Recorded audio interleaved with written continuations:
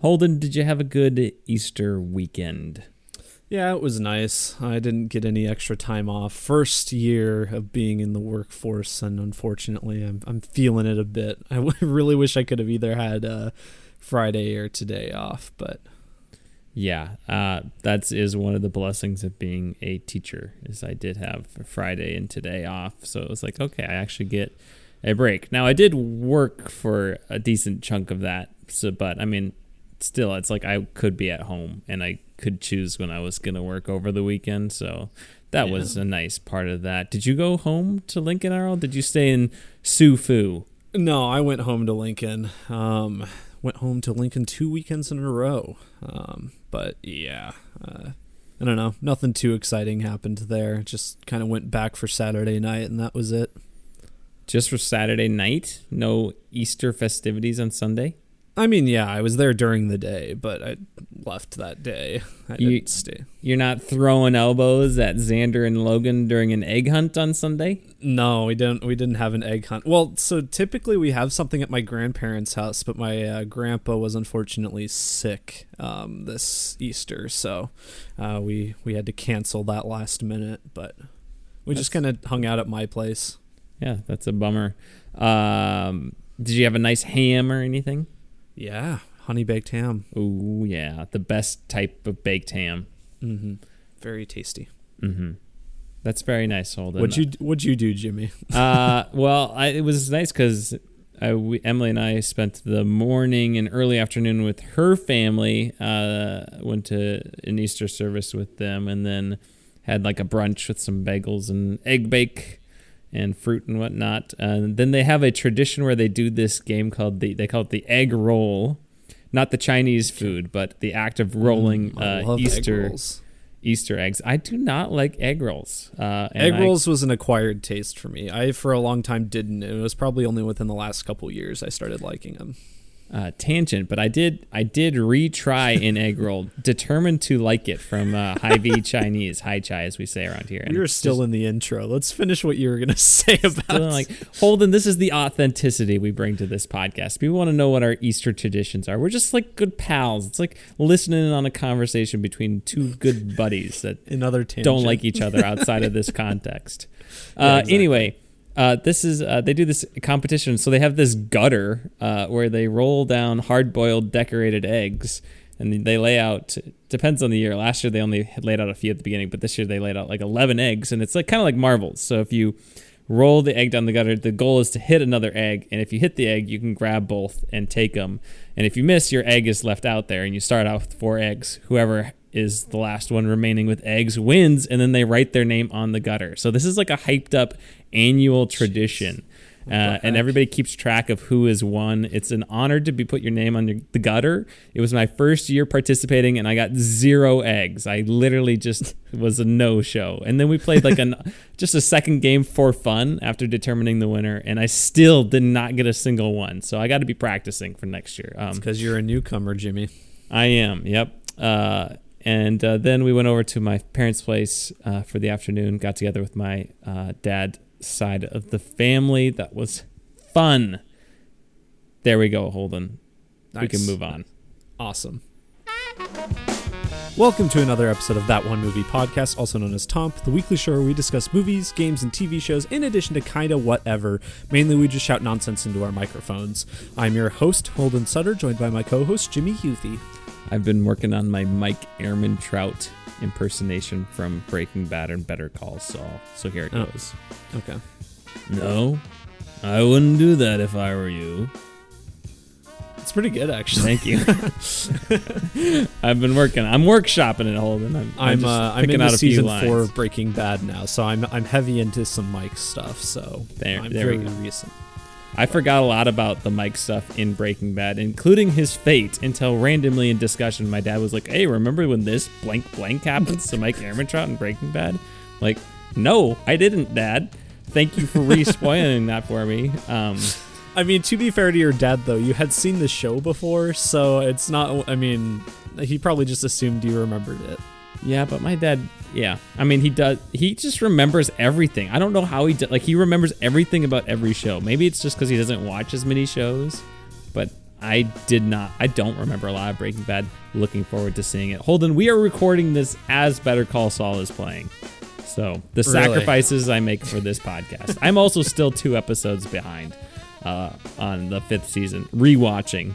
So we're not really missing out on anything right now. No, we're not. But maybe I would have prioritized a little bit more if I could have. We could have recorded around it, but no fault to you, Holden. The working man, like you said, first year of working. Man, we're getting long-winded in the intro, and by we, I mean I say me. Back to you, mostly Holden. you.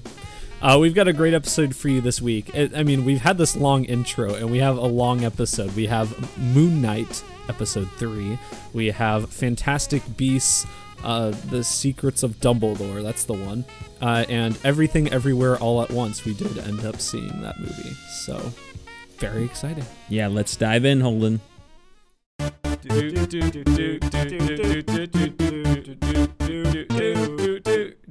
That One Movie Podcast. Tom. First, Jimmy, we've got to do the Toms. We got to actually be rapid fire this week.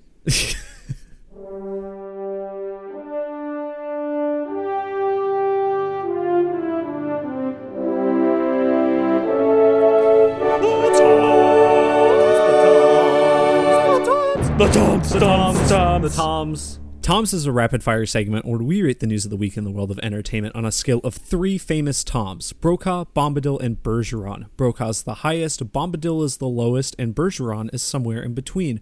Jimmy, let's get to it. Holden, are there any highly anticipated movie teaser trailers dropping this week?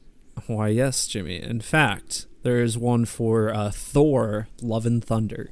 It just dropped today, so I mean, the benefit of us holding off on the podcast is that you get our reactions that much sooner. That's only something that we, as a very disorganized podcast, could bring you. Yes. But what do you think of this trailer, Jimmy? It's very short. It's even for a teaser trailer, it's just over a minute, but. Yeah, I mean, they didn't really say anything about the story. I guess the one thing that kind of stood out to me is that it seems like the Guardians are not really going to be in this. Yeah, it kind of seems like maybe they'll be in like the first act, maybe even less than that, and then it's like Thor's gonna move on and do his own thing. Yeah. So I don't know how I feel about that. I mean, I guess whatever serves the character Thor best is, I guess, the direction they need to go. I trust Taika Waititi to come up with the compelling idea and to execute it well. I mean, I had zero interest in the character Thor until Thor Ragnarok, when he single-handedly turned that character around, in my opinion. So, yeah, I'm excited for this movie. I mean, clearly, we are still in Doctor Strange mode, which, hold on, we need to get tickets for that. Probably as soon as we quit recording. Yeah. But yeah, I mean, we got the 2 heavy hitters coming within the next few months, so that is exciting. Otherwise, it looks like there's a Lady Thor at the end of the trailer. That's what's her name? Natalie Portman. Oh, it was Natalie Portman. Yeah, because I think she's. I mean, I guess it's not confirmed if it's the same character she's played in the other Thor movies or not, but she's returning at least, and she's playing Lady Thor. Huh, wow. That must have been a lot of money, I'm guessing. So I guess, is she going to be the love of Love and Thunder then? Because having not seen either of the first 2 Thor movies. Yeah, I mean, she's the love interest in those. Okay. And then in the third one, she's kind of written out because I don't remember if Taika Waititi wanted her back, but I don't know, she's not there. And I thought she had previously said she didn't like working on the Thor movies, but hey, Marvel money is good money, so I guess she's back.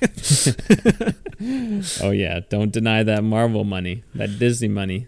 Yeah, we know all too well. What the mouse wants, the mouse gets.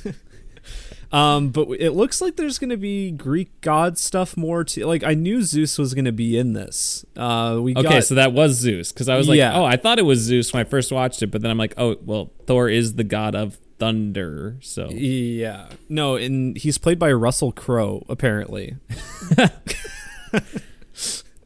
Well, this is great, Holden, because you know me, ancient history. Zeus. We just learned about the Greek gods and goddesses. Would love to have them thrown in there. I'd love to say, hey, kids, go out and see Thor Ragnarok, all this Thor social Love and Thunder, stuff. not Ragnarok. Thor, Love and Thunder. I'm going to keep just saying that. I even said that before the pod when I was like, I got to rewatch the Ragnarok trailer. Whoopsie daisy. So, yeah, I mean, this is exciting. I love to see some Zeus. I'm guessing he's going to be an a-hole. Probably, because he usually is. Is there going to be a love triangle? Between Thor, Lady Thor, and Zeus? Maybe. I don't know. Russell Crowe seems kind of old. But I don't know. I guess maybe. I'm just saying Zeus has his way with the ladies. And by have his way, I mean not good things. Yeah. We didn't see any of Christian Bale in this trailer, though. I forgot. Who's he playing again? He's the villain. Gore the God Butcher, I guess. I think that's his name. Maybe he just starts... That'd be great if he just starts killing all these gods. I mean, basically, just bring in all the gods of every ancient place now, because you got the Norse gods and Thor, you got the Greek gods coming to the Thor now, you got the Egyptian gods and Moon Knight. Who else are we missing? Just bring in Jesus. Yeah, Jesus could be an adventure, right? Hindu gods. Yeah. Well, I mean, the Hindu god is basically one god that comes in different forms, so that's cool. You could have Brahman. Yeah, the Hindu god. That would be really cool. Sure. All these modern religions that people practice, that would definitely be culturally sensitive. So just in case people were wondering if we were being sarcastic or not. I think it's just it'll be fun to see Zeus on screen for me as someone who teaches about Greek mythology. So there we go. That was a long way of saying that. Man, this episode is not getting any shorter. I'm going to give Thor Love and Thunder trailer a brokaw. I will too. He's getting back into shape. Yeah. No more fat Thor. Looking good. Yeah. And then unfortunately this week, Gilbert Gottfried passed away. Who many know Gilbert Gottfried as Iago from Aladdin, the parrot. He has a very, very iconic voice. But he does a lot of voice acting. He was one of the funny ones that I always like to think of with him is Cyber Chase. Did you ever watch Cyber Chase? No, I never did. Oh, okay. He was one of the main characters in that. But he was on SNL somewhat. But he was just this comedian that he was never like a huge star, but he popped up in a lot of things, and he was always very funny. There were a lot of clips going around after he died of like various things he did. That I was like, oh, that is very funny. He was recently in Smiling Friends. I don't know if that was his final performance or not, but he played God in Smiling Friends. So, all right. Well, I'm not too familiar with his filmography, to be honest. I haven't seen Aladdin in a long time. Do you know like the voice though? I would if I heard it, I'm sure. Yeah. But yeah, it's probably one of the most iconic voices. It's very distinct. But how old was he? He was 67. That is too young, Holden. Yeah, it is too young. Apparently it had been a long battle. I don't know if they've disclosed what illness it was, but it had been a long time coming, it seems. But still very sad. So I will give his career a brokaw. Yeah, brokaw for me as well. I'll give it Thomas 2 thumbs up brokaw. Wow. Good. High praise for Gilbert Gottfried. May you rest in peace, sir. And then we have Fantastic Beasts news. This kind of will probably feed into our discussion a little bit later on. So without giving too much of our opinion away of the movie, Fantastic Beasts 4, it was confirmed this week that no script has currently been written. Apparently WB is waiting to see this film's box office before deciding how and if they're continuing this series. Here's an idea for Warner Bros. Why don't you have a magical baby deer decide whether or not you should make the next movie? Yeah, that'd be good. That seems just as logical as whatever they're doing. Yeah. Well, will they end it? I mean, just think about Fantastic Beasts, Harry Potter. Mm-hmm. Hype is unreal. J.K. Rowling, her reputation, high reputation. Now think of, we're 3 movies into this series. Nobody cares. J.K. Rowling's reputation is in the toilet. Half of the people in this cast are getting canceled. They wrote out one of the main characters. And this franchise continues to trend towards a plot that has nothing to do with the main character. Yeah, exactly. I guess I was about to say something more about this movie, but I will wait till the review. I mean, honestly, I think this is wise on Warner Bros. Part. I think they should either, wrap this up in one more movie or just not do any more. I do not want 2 more of these. That's what I was thinking. Just make your final movie, get it over with. Yeah, they clearly don't, 2 and 3 could have just been combined into one movie, and you still wouldn't have had enough for a plot for a movie. So, I mean, I can't even comment on that because I still do not remember anything that happened in the second movie. Just goes to show. To be honest, I don't remember the first movie at all either. So, yikes. Yeah, the first one was all right. More Fantastic Beasts, The Secrets of Dumbledore talk later. My stance is just make the last one. Call it quits. Yeah. Brokaw for giving this a rethink. Yes. Good on them. Brokaw. Bring in the magical baby deer. Yeah. That's something you'll get if you've seen the new movie. But Morbius apparently has had the largest... Speaking of a great franchise, up and coming.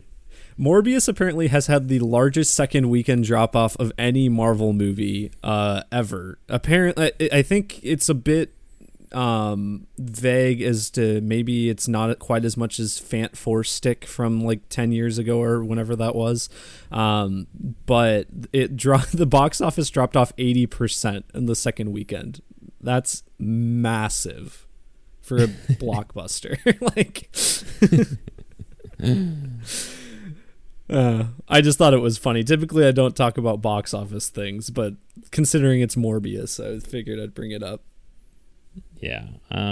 Yikes. And to kind of close the loop on the Fantastic Beasts thing, it has the lowest box office opening for the Harry Potter movies. Oh, yeah. I meant to mention that. 43 million domestically in the Los Estados Unidos. Yikes. Morbius, it's bad. Good that people are not going to it because it's a bad movie and they should not make any more of them. Yes. Brokaw. Okay, so Jimmy, we've talked in the past about how stacked Oppenheimer is. One of the biggest stacked casts of next year. However, also shaping up to have one of the most stacked casts is Barbie, the Barbie movie, which continually makes me more excited for it. So, brand new casting news this week for people being added. We have Michael Cera, Will Ferrell, Issa Rae, who I'm not familiar with. I think she was in that HBO show. I can't remember. Oh, it starts with an I. I can't even remember. Apparently, it was like a comedy or something. And then the promising young woman director Emerald Fennell is going to also be acting in it. Apparently, wow. But this is all following Margot Robbie, Ryan Gosling, who are in it, Kate McKinnon, America Ferrera, and Simu Liu, who I didn't realize was cast in it. I don't remember if I'd said that previously, but yeah, all of them are in this movie that is going to be written and directed by the Marriage Story and Lady Bird folks. Yeah, Greta Gerwig, right?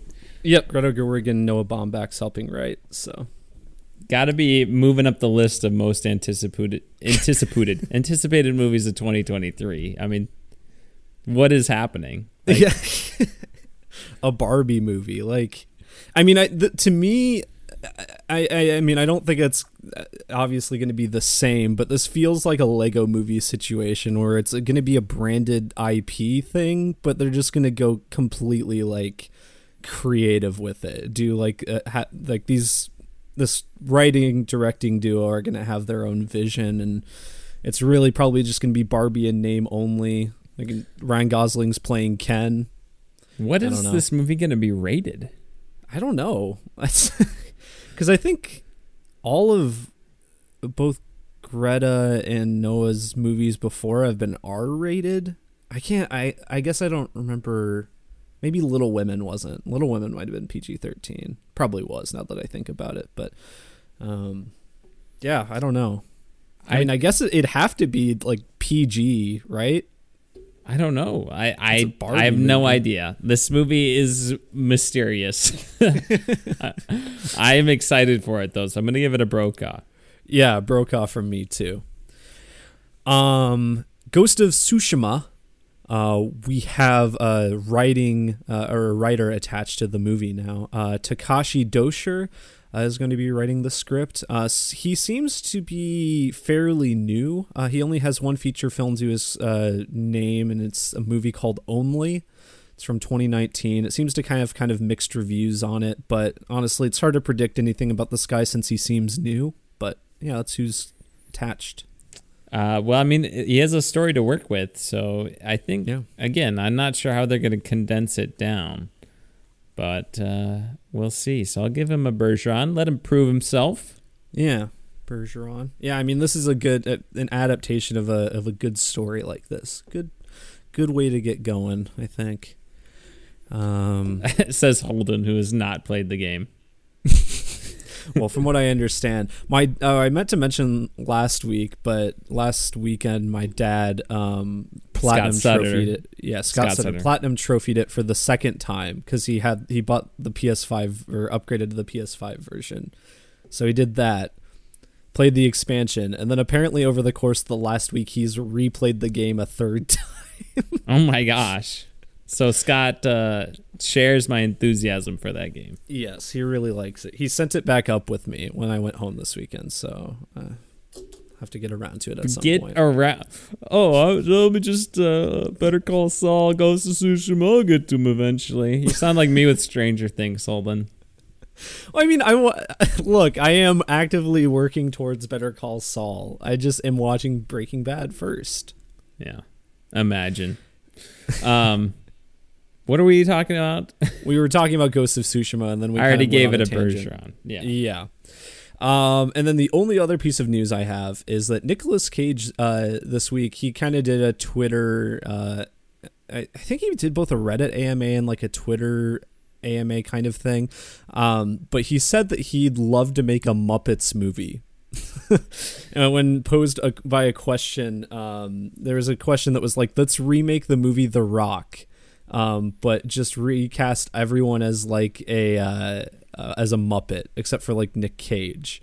And he said, oh yeah, I'd love to make a Muppets movie. I've always had a crush on Miss Piggy. Yikes. I'll go, you said Nick Cage? Yeah, Nick Cage. I'm gonna go Bergeron on that one. What do you think, Holden? I'd give it a Brokaw. If he'd ever make a Muppets movie, I think that'd be really funny. I'd just love to see Nick Cage go like crazy just alongside some Muppets. Like he's the only human in a Muppet world, but he's somehow the craziest one. That'd be really funny, I think. I did see a piece of news today. Did you see that Jason Momoa is apparently going to be in a Minecraft movie? Oh yeah, I forgot to write that down after I was getting the notes together. Yeah. My man. I don't know anything about Minecraft other than it's kind of like Lego. Minecraft's fun. I mean, it is wild that it's taken this long to get a Minecraft movie. There's not really a story to work with, but I figured, with how popular it's been, they would have fast-tracked this somehow. But Jason Momoa, I saw that apparently it's the Napoleon Dynamite director who's attached, which I still have not seen Napoleon Dynamite. Really? I just missed that movie that was a cultural phenomenon when we were young. It's funny, but I feel like you would hate it. You know me, I hate a lot of things. It does not seem like your cup of tea, but I could be wrong. I don't like tea, Holden, so hopefully it isn't a cup of tea. That's one of my favorite Ted Lasso bits. Is he's just like, tea is gross. He's like, I think you guys are just gaslighting me. this is disgusting, and you all know it. Anywho, Jason Momoa in a Minecraft movie, Bergeron, I guess.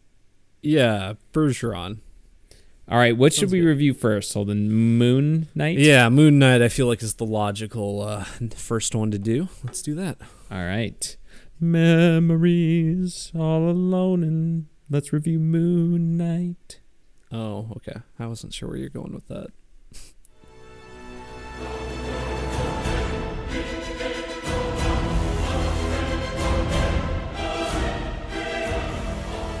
All right, Moon Knight episode 3, Jimmy. They're in Cairo, finally. Yes. Full spoilers for this episode, as usual. But yeah, they're in Cairo. Adventures in Cairo, Egypt. What do you think of this episode, Jimmy? I honestly didn't really like this episode. I thought it was a swing and a miss. Overall thoughts. What do you think, Holden? Even with all the gods, Jimmy? Yeah, except the gods are just weird random people, and I'm like, who is talking? Like, you said it once briefly. I have the subtitles on. At least like say who it is in the subtitles. I'm like, I don't know who that is talking, so it's not cool. I was like, oh yeah, we're gonna see the gods. I can't wait to see Osiris and Horus, and it's just like Anubis, and it's just like like a guy with glasses. I don't even think Osiris and Anubis were there. Osiris was there, I think. Horus was there. Anubis nowhere to be found. What's he doing? Hanging out in the underworld, I guess. Yeah, I mean, I liked certain aspects of this episode quite a bit. It is probably my least favorite one so far. I don't think it's a bad episode, but it's just kind of middling for me. I really liked the action sequences in this one. I didn't. Really? I did not. I thought they were just... I don't know. It's weird to me that like Shang-Chi has great action sequences. Mm-hmm. I think everything else that Disney's putting out has like such... It's not that... I wouldn't say bad, but just incredibly average. I just don't... I did not like the way this episode was shot. I hated the cinematography of this episode. It was a lot of shaky cam. It was a lot of just uninspired like shots of things. There were a couple good shots that you could clearly like, oh, they storyboarded for this. They had this concept in mind when they were going to make this episode. And those shots look nice. But it was just like a lot of weird, random, shaky cam. Hard to tell kind of what was happening. And especially with the action, I thought it didn't let it breathe at all. I liked the idea of doing hand-to-hand combat, but I just didn't think there was that much storytelling in the action. Kind of like the complaints I had with the Book of Boba Fett. I just thought it was very average. Oh, see, I like completely disagree. I really liked the action sequences in this one. I mean, I honestly, that the first one I thought was really awesome. It kind of hooked me for the rest of the episode, even though I wasn't in love with where the rest of the episode went. And then I did like when Moon Knight showed up later, and a lot of the choreography that was being shown off with that. I mean, I don't think it isn't shot the best. I will agree. It's not like it's the best action I've ever seen, but I think overall the choreography is very good, which I think I was more focusing on that. Yeah. I just disagree. I mean, maybe it's just because it's like we saw everything everywhere all at once, and then we watched this, and it's like, well, I saw this first. Okay, well, maybe that's why you like this and more, because I'm like, one of these is clearly better than the other. I don't know. I just thought it was nothing to write home about and very forgettable. All right, Jimmy, agree to disagree, I guess. Okay. I will say that like at least they didn't just film this in the what's the volume or whatever they call the 3D Mandalorian screens that they're always using, the LEDs. Yeah, like, at least they didn't on location. They actually went to a desert, and it looks good in that regard. And like the city looks great wherever they actually filmed that.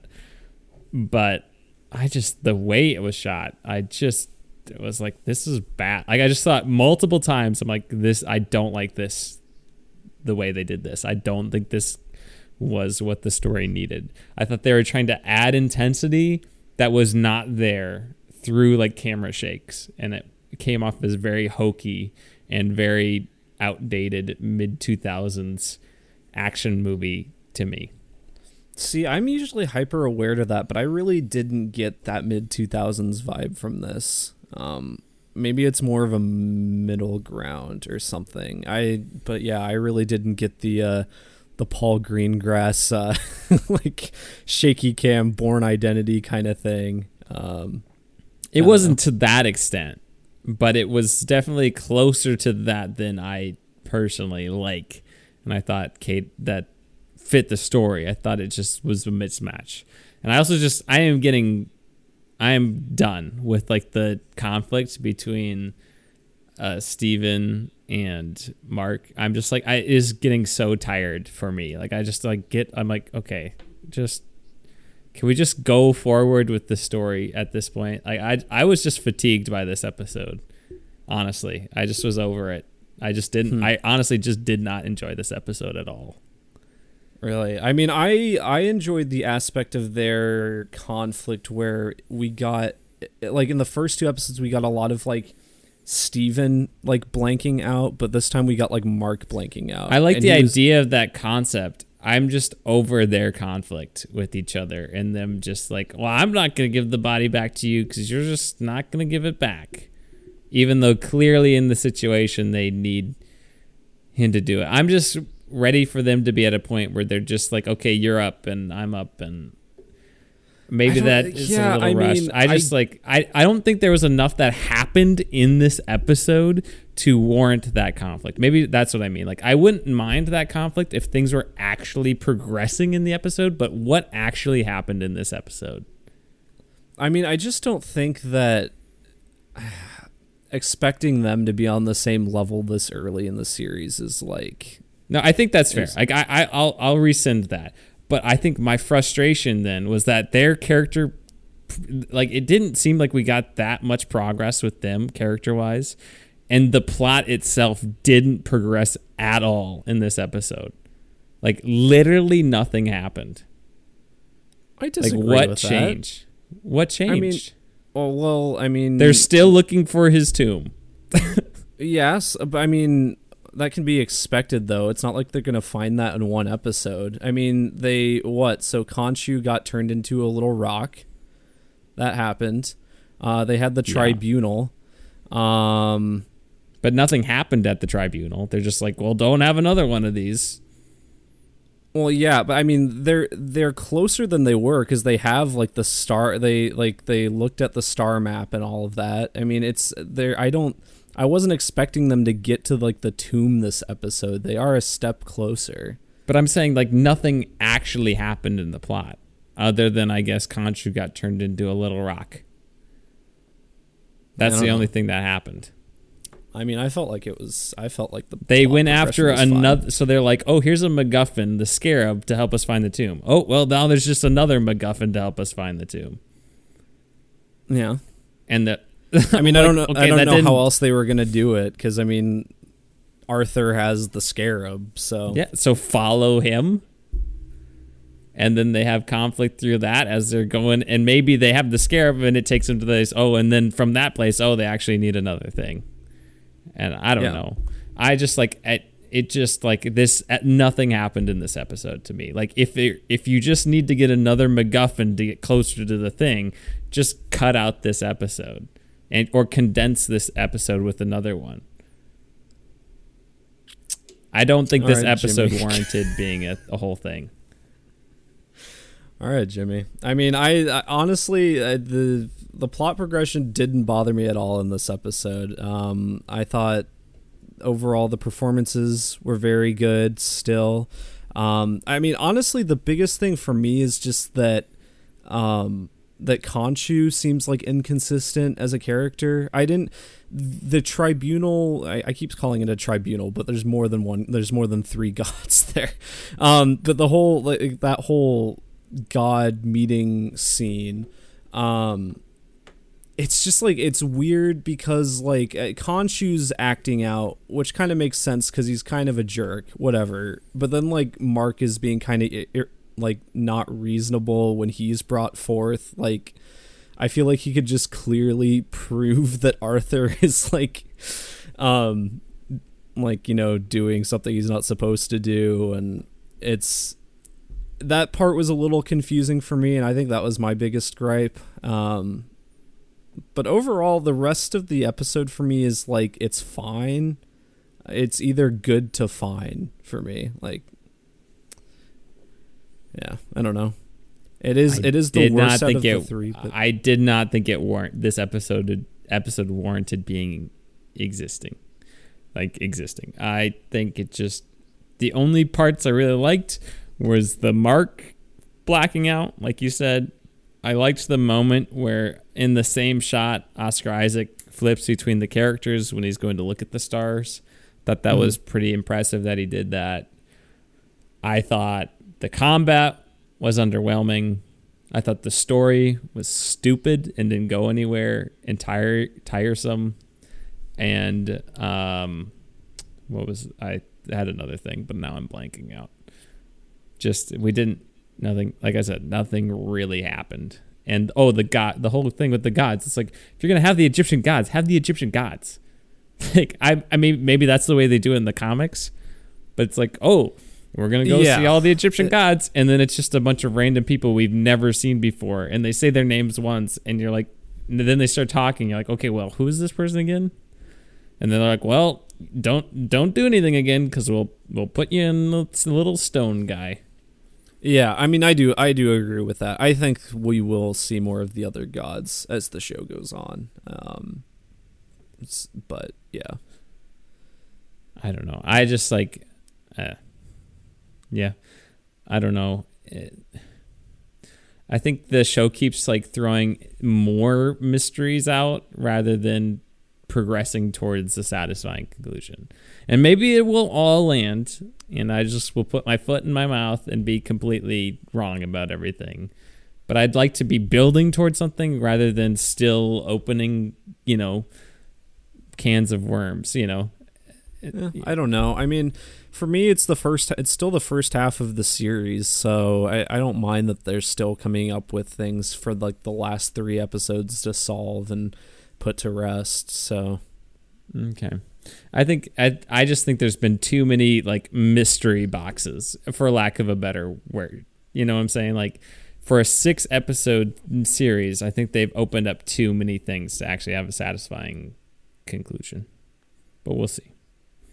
Like now there's like, well, what happened between you and my dad? You probably killed my dad. Yeah, probably. And yeah. So yeah, I don't know. I still think it will land. I think I mean, yes, worst episode so far. I still think it's a decent episode. I'm looking forward to what happens next.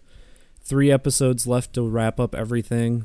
I think is very doable, honestly. I don't think there's too much. I also thought the music was the worst in this episode. Like, I thought it was just like hokey at times, or just I guess I didn't really notice it. Like too much. Like during the action sequences, I don't know. This episode clearly just did not land for me at all. Yeah.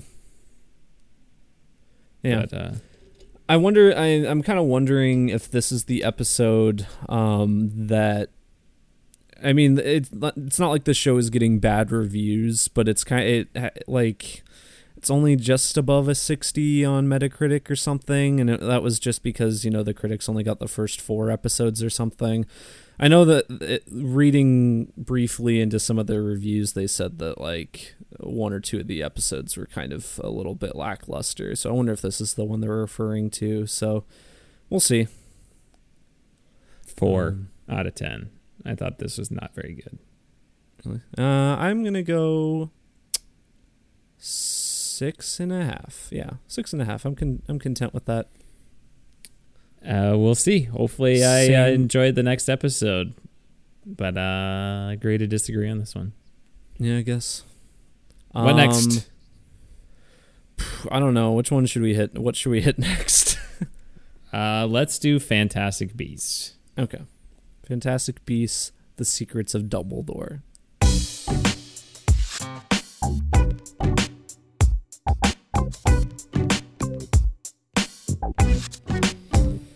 Okay, so this week I stayed an extra night in Sioux Falls to see this movie with you, Jimmy.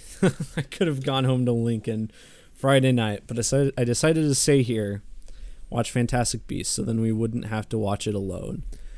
I don't know if I would have been able to do it alone. This is the third film in the Fantastic Beasts spin-off series. It's a spin-off of the Harry Potter series set in the Wizarding World. I got the synopsis, Holden, because let's be honest, we don't remember what happened in this movie. In an effort to thwart Grindelwald's plan of raising pure-blood wizards to rule over all non-magical beings, Albus Dumbledore enlists his former student, Newt Scamander, for whatever reason, I added that, who agrees to help, unaware of the dangers that lie ahead. Lines are drawn as love and loyalty are tested, even among the truest friends and family, who you do not remember, in an increasingly divided wizarding world. Man, I mean, that's... increasingly divided wizarding world is what I would almost describe the fan base at this point. Are we divided? I think it's just people like, this is bad. Maybe it's just apathy. I mean, you still have people that are hardcore into this, cinematic universe thing. They love everything Harry Potter. They'll go see anything. But as you said, even your fiance didn't want to go see this movie, and she's a big Harry Potter fan. Massive. So I guess maybe it is becoming more and more people just don't care. But Jimmy and I, we both saw Crimes of Grindelwald, which is the second one, and it was the most boring movie I've ever seen in theaters. Just truly hard to sit through. And we went and saw The Green Knight. That was boring.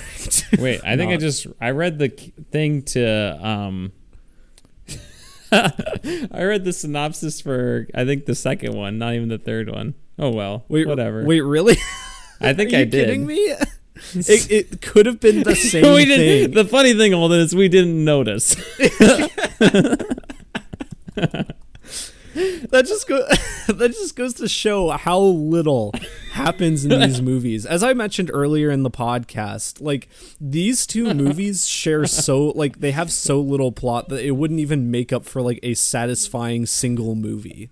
All right, nothing happens in these. Let's try that again. Okay, Professor Albus Dumbledore knows the powerful dark wizard Gellert Grindelwald is moving to seize control of the wizarding world. Unable to stop him alone, he entrusts magizoologist Newt Scamander to lead an intrepid team of witches and wizards. Again, why Newt Scamander? Who knows? That's also part of the synopsis. They soon encounter an array of old and new beasts as they clash with Grindelwald's growing legion of followers. Isn't that literally just the same synopsis? That's probably the funniest thing that's ever just happened candidly on this podcast, that I read the synopsis to a movie and neither of us noticed that it was not the correct movie. Jesus Christ. Yeah, it is. It's just... okay, so... I will say this movie was not as boring as the last one, which is it's very faint praise. I mean, that, like I said, most boring movie I've ever seen is the second one. I had to get up. Okay. So, I mean, but we both went in and we were like, okay, we're both going to get large sodas and I'm going to get a big popcorn because otherwise I'm falling asleep. I had loaded up on caffeine that day, so maybe that's skewed. We didn't have that perception going into the second one. That's true. This is true. I mean, the thing I will say, I felt like this movie was paced relatively well, despite nothing happening. Which is a weird thing to say, but this movie is almost 2.5 hours long, and to me, it did not feel like that. Did you feel the same way, or did you feel? Yeah. Well, yeah. No, I would say it still is too long, but it's not as like, oh my god, I need to get out of this room immediately. And I thought the second one was fine. I think you definitely didn't like it more than me. Now, with that being said, I do not remember anything that happens. The day we went and saw, so Friday, I was at work and I was just kind of doing whatever, and so I listened to, I kind of watched this review that went in depth about the movie, just to kind of remind myself of what happened and like all of the bad things that were in it, and so I kind of went in revitalized, knowing a lot of what happened, but still probably forgot a lot by the time we actually went to the movie that night. Newt Scamander as a brother, totally forgot that. Mm-hmm. One of the main characters goes the other side. I'm like, yeah, that did happen in the last movie, right?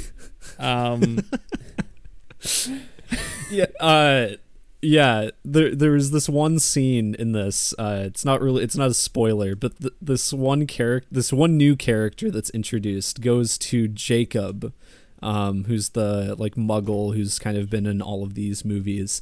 And when he's reintroduced, this wizard character goes up to him and literally just spouts the entire like his entire character arc so far. Like, it's like, oh, you were a Muggle who just happened to be wrong place, wrong time, and then you met and you fell in love with this witch, and it just went through the entire last two movies, everything that he did. And Jimmy was just like, oh, thanks for that. Needed that. I did. I was like, I would have been lost without that puppy. It's like if I hadn't reread the synopsis of Macbeth before watching Tragedy of Macbeth, that would have been a lost cause. Boy, we're not going to compare the writing of this to the writing of Macbeth, though. No, we're not. Boy, there's a lot of stupid stuff in this movie, Holden, isn't there?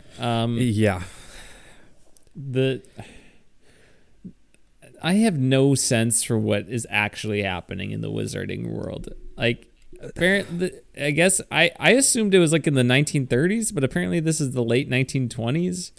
Yeah, because it's because like the last movie had that really funny bit where Grindelwald's like, I'm gonna stop World War II. He doesn't say that exactly, but he basically says that. And I can't remember what else is happening that signifies it's the 20s. I don't know, but I didn't know until after the movie when I found out, like, well, it just seems like it's the 20s because it's like Grindelwald seems like a fascist Nazi kind of guy, but it's before that. And so, like, I don't know. One of my problems with this movie is that, like, the hordes of people who are just constantly like cheering or protesting, I don't know what they're saying. Like, are they cheering for like, they just seem to be ambiguously changing their mind and being passionate about drastically different things, like immediately after things happen. So like they'll all be cheering for like this one lady, and then all of a sudden they're all cheering for Grindelwald, even though he's a fascist Nazi guy who wants to murder everybody. I'm like, well, that seems like a shift. Yeah, and I mean, this, despite, having 10 Wizarding World movies prior to this, I hadn't even thought about that. Despite having 10 movies prior to this one, this introduces and has just so many random elements in the Wizarding World that we weren't aware of before, and it does not properly explain, which that kind of feeds into, I mean, there's like a whole, without getting into spoilers, there's kind of a whole election aspect to this, and when people are like voting, I didn't understand like what they were voting for. Like, they were just kind of shooting vague magic spells up into the sky. Well, I'm like, is that how they're voting? Is that how it's counted, or is that just like the equivalent of holding up a sign at a rally? Like, I wasn't sure. Like, I didn't know for sure if that was them actually voting or not. So it was very confusing. And apparently there's like an international Ministry of Magic kind of thing when they just elect like a king of the wizards. Like, that's not his actual name, but they just elect like a top official that rules over all international wizard affairs. which is just not a thing in the normal Harry Potter series. So I guess that you'd think that you'd think a thing like Voldemort, maybe you might get some international attention, but you never hear anything about that.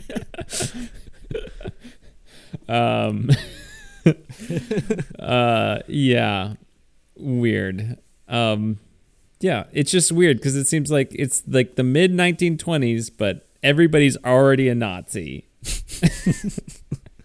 even though the Nazis really weren't a big power yet. So, and it takes place in Germany a lot. Yeah, of that's what I was gonna say. As if the Nazi parallels aren't obvious enough, you literally like half of this movie is just set in Germany, and the Germans are like bad in this.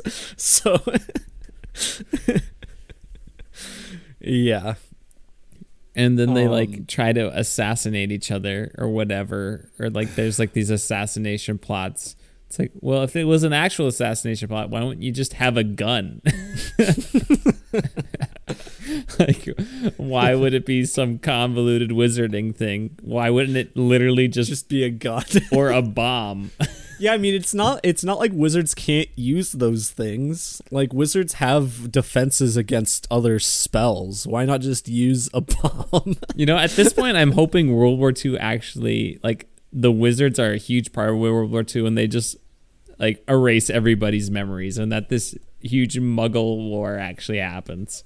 They just wipe everybody's memories of it. One of the things I don't understand, and I do get that Grindelwald's supposed to be like this fascist parallel, but he's literally trying to stop World War II from happening. That's like one of his big goals. And sure, his means about going about it aren't the best, but I can't help but like view it as like as like Newt and his crew are like actively trying to make all of those atrocities happen. Well, I mean, I guess his main goal is not necessarily stopping World War II. It's like, everybody who's not magical should die. Yeah. It's like the whole eugenics sort of idea. Yeah, and I guess World War II is just one of his excuses for doing that, because he's like, look at the horrors these people will make. Now, granted, I am going to kill everybody, but these people won't be able to kill each other. It makes sense if you don't think about it. Yeah. There is a point in this movie, that about an hour into this movie, where literally someone says, well, we're right back to where we started. And I was like, wow, it's almost like you didn't need the first hour of the movie. Yeah. Exactly. There's another big problem with this movie is that nobody remembers who any of these characters are. No. And then they introduce new characters, I guess. Yeah, constantly. I mean, like, okay, I remember Newt, I guess, because he's the main character of the last two movies. He's, he likes beasts, hence the namesake of the series. Okay, I get him. Everyone else, though, like, I vaguely remember them being in there. I guess I remember Jacob as... Yeah, the Muggle guy. Yeah, Jacob's the Muggle guy. But everyone else is just, like... I vaguely remember their face, and that's about it. Like, they're all just so forgettable. And the gaps between the last one and this one, 3.5 years. Like, I don't know how I'm expected to remember all of these people. And then they keep... just introducing new characters too. I was struggling to remember if characters were new or if they were recurring characters. Like, I honestly didn't know for some of them. Like the one guy who's like, oh, is he gonna betray Grindelwald the whole time? Yeah. Was he Karma? Was he in the second movie? Yes, and he is absolutely the most useless character in that movie. Like. That movie, I just remember walking out of it, and I feel like maybe like you and I had talked about, like, who was that guy? Like, he was just in this movie, had no point. And I think like like a day after it, we had forgotten he was in it. But yeah, and then he's just in this movie, and he's supposed to be like this, like they respect him. He's like kind of a cool wizard or whatever, and just who cares? And his point in this movie, he has no point in this movie. Like his whole thing that he does I guess I don't know if I should get into it too much, but it ends up being like completely pointless. I don't even remember what he does, honestly. I honestly don't think he does anything aside from like he goes off. He's like assigned to go do something, I think, and then his morals are questioned, but then it turns out to be not for anything. I don't remember. Yeah. And I just saw that movie. I guess the only aspect of this I like is that they are exploring more of the wizarding world and they're going to different places, and that could be interesting. But again, canonically, it's like, okay, what is happening? Why is this movie not taking place in the 30s? Like they explore kind of Dumbledore being just like not a good person in the past, but it's like, well, he's a good guy now, so it's all right, even though he's still like not a great guy during the Harry Potter series. So yeah, the way this movie ends makes him seem like he's just like the best person, which is kind of contradictory.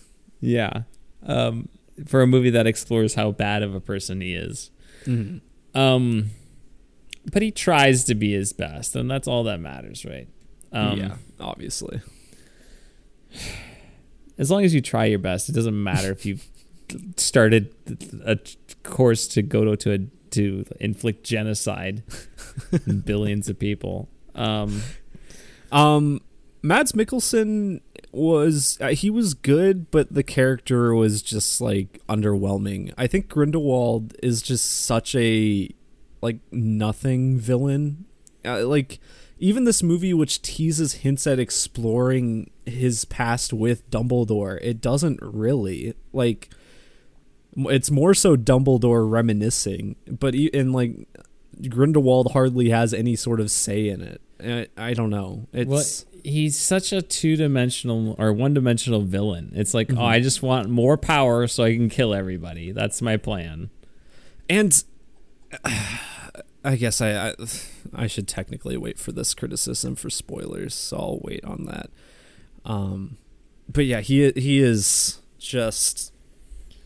I mean, Mads Mikkelsen, I think, does a better job than Johnny Depp, but that's just because I think Mads Mikkelsen is a better actor than Johnny Depp. But it's still, he has like nothing to work with. No, and like at least in the last one, they tried to give him like a reason for why, like, oh, I'm going to stop World War II. But in this one, it's just like they don't explore why he's doing anything. It's just that, well, we need to destroy all the people who are not magical because they don't deserve to exist. And like at least like the 7th book, it's all like this for the greater good and stuff. And like they could at least try to dive into that mindset of why he would be convinced that he was a good guy. But it's like, it's not even like they tried to make him appear to be a good guy in his own, from his own perspective. It's just like, no, I'm evil and I want to kill everybody and I want more power. And everybody's just corrupt and nobody will just stand and do the right thing except Newt Scamander and his friends. That Dumbledore's like, yep, I trust you guys with saving the world. I mean, overall, I think the cast does a pretty good job performance-wise. It makes me feel sad because I feel like these actors do like enjoy doing this, but I don't know why, and it's just like I don't think anyone cares about it. Like, I think Eddie Redmayne does a good job. I think Jude Law does well. Like, I feel like these actors like playing these roles, so it kind of hurts me a bit to think that this might be the end for them. But I mean, what can you do? I guess it's just no one cares, and rightfully so. You could have J.K. Rowling write the story and someone else write the script, which I think they maybe tried to do with this one. That's honestly what you should do, because she is clearly just making stuff up at this point. But yeah, I guess the one performance I don't know if I was totally sold on was like the one new character who was like the charms lady. Oh, I thought she was bad. Like I just straight up thought like I'm doing the old, like, 1920s gal lady, you know, like, oh, why don't you stop in and buy a new radio? These fancy radios are, like, the finest thing. Yeah, buddy, right? Am I right? You know, like, it was so cartoonish and overplayed. It did not fit with anyone else. Like, in this movie, no one else is playing it up that much, so it just, like, it didn't work. It distracted me how over the top it was. Yeah. And that could easily just be the direction she was given by David Yates. I thought that was the wrong choice because it stood out like a sore thumb. But like I said, I thought everybody else really did a nice job with their role. I mean, the actor who plays Jacob, I think he nails it. And like you said, Eddie Redmayne sells Newt Scamander. Jude Law is great, charismatic as a young Dumbledore. Mads Mikkelsen has everything you need for like this maniacal lead, like fascist guy. Like, what more could you want from an actor? And it's just like all the ingredients are there, and it's just like, oh, let's have a magical deer decide who should be the leader of everybody. Yeah. And one thing I also want to add about Jude Law, this was kind of pointed out when I rewatched that thing about Crimes of Grindelwald, is he does a great, he really sells like being a younger version of the Michael Gambon version of Dumbledore. Like a lot of the way he like just says words and like moves around and acts, like it doesn't feel like the old man Dumbledore from the first two movies, but it definitely feels like the ones from the later movies. So I think Jude Law making it his own while also keeping it true. Very good job. Yeah, I don't know. Should we just move on to spoilers for the sake of time here? Yeah, probably. Let's do it. What do you want to rate this movie? Oh, it wasn't awful. Like, I didn't hate myself watching this movie. It's just boring. I think that's... It's not long, but it's boring because nothing happens. And I think that's the biggest crime it commits, honestly. The biggest crime of Grindelwald is that it's boring. The biggest secret of Dumbledore is that it's boring. Also, what was the secret of Dumbledore? That's what I was trying to figure out. Oh, and Ezra Miller's in this too. Oh, yeah. That's right. I guess. I mean, there's like one sequence that's pretty fun that our theater was pretty into. Also, why were so many people at our screening?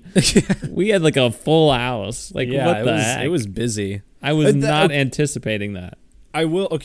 Adding on, overall, I mean, there is one particular fun scene, but the wizard duels in this, I think, are among the better ones like any of these series have had. Not that the wizard duels are ever particularly like visually engaging, but I just thought like these were choreographed a bit better, like filmed, shot just a little bit more interestingly, and had a bit more going on. The best one is the Order of the Phoenix. Okay, Dumbledore, Voldemort, and it's not better than all of them, but yeah, Dumbledore versus Voldemort is the best it's been. But I think aside from that, the series isn't the best with that because it's kind of just like sometimes shaky cam. There's like in some of the later Harry Potter movies, there's some shaky cam too. Yeah, I don't know. It's all just like vague shooting different colors at each other, and nobody's saying anything. So I don't know. There's some like you said, there's some good sequences. I think it's fairly like well directed. Yeah, I mean, David Yates knows what he's doing. I mean, obviously he's been on this series since Order of the Phoenix. Just need better writing. It is the biggest crime of this movie. The biggest crime of this movie. The biggest secret of Dumbledore. The biggest.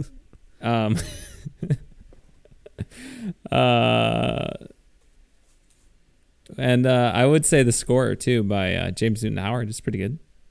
There's a lot more of like the OG Harry Potter music in this than any other. Yeah, I know we keep saying we're going to go to our rating. Yeah, I'm not too fond of all the old Harry Potter callbacks in this one. It just felt kind of pandering and almost absolutely desperate at times. Like, oh, please come watch our movie. Like, don't let this one fail. Professor McGonagall is in it for no reason. Yeah. And you don't know that until they're like, thanks, Minerva McGonagall. Looks at the camera. 5 out of 10. Yeah, I think I'm gonna probably sit at a 4 for me. Wow. All right, hold on. Let's talk about spoilers.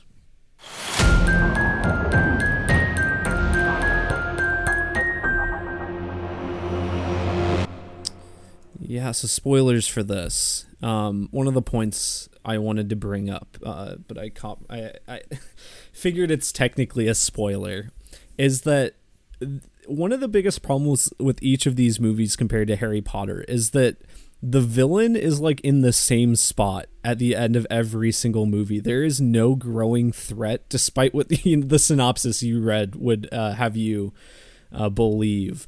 It just feels like Grindelwald is constantly at the same place, and which is not something you can say about Harry Potter. Like, Harry Potter, Voldemort's presence is felt more and more throughout the series. I mean, the ending of Goblet of Fire is really truly a turning point for the series, and is where you know it gets really bad then. But it just, like, overall, you constantly feel it get worse and worse, and here it feels the same all the time.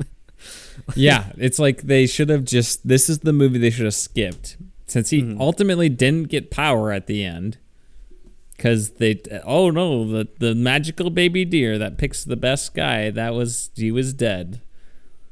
So it shouldn't have actually picked Grindelwald, so he doesn't end up being the president of everybody at the end. Mm-hmm. He just jumps off a cliff. He's like, "You are not my enemies," or whatever he says. Yeah, it's almost like they should have just gone to the next movie when he just goes off the deep end, instead of doing this whole thing where, like you said, nothing changed. Yeah, exactly.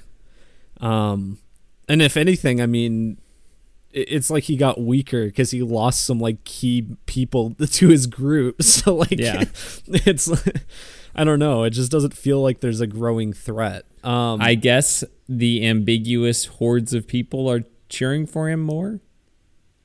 I guess. Remember when they just release him for no reason? They're like, you know what?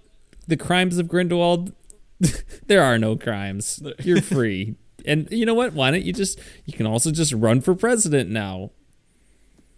Yeah, okay. I mean, I get that, like, the German wizards are, like, corrupt or whatever for that, but you'd still have all of these people that can't possibly go along with that. Like, everyone, I mean, I hate to use the word, but all the wizards in this are just, like, sheeple, essentially. They literally just go with what's put in front of them. It is... I mean, it's not even like propaganda or anything trying to convince them of something. They're literally just so easily convinced. It's bizarre. They all seem like crowd idiots. Surfing. It's so yeah, funny. They don't. Yeah, it's not like he gives like some big speech and they're like, yeah. He's just like, nah, guess what? Now I can run for election. And the guy's like, well, if we want to be really democratic about it, we better just let him run. He'll never win. Like, what? Yeah, obviously. Better let the just former criminal run. That's a good idea. And then for no reason, they're like, you know what? We used to have a magical baby deer pick the president of everything.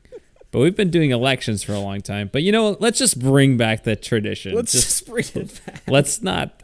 We don't have to go to the magical Supreme Court or anything. Bring it back on a whim. Let's see. Okay, so Grindelwald kills the deer, which I guess that deer was so poorly explained to the plot. Like, I didn't understand that, okay, apparently if there's more than one alive or something, like, there's, like, a conflict or something. It didn't make any sense to me that, you know, having more than... Here's the deal, Holden. Okay. So here's one problem with the deer is that it has two functions. Yeah. The first function, from what I gather, is if it bleeds, you can see the future in its blood. And that is how they first explain the deer. So I'm like, oh, well, Grindelwald's just going to be able to see the future a little bit. That's why he killed this fantastic beast, and that's why it's sad.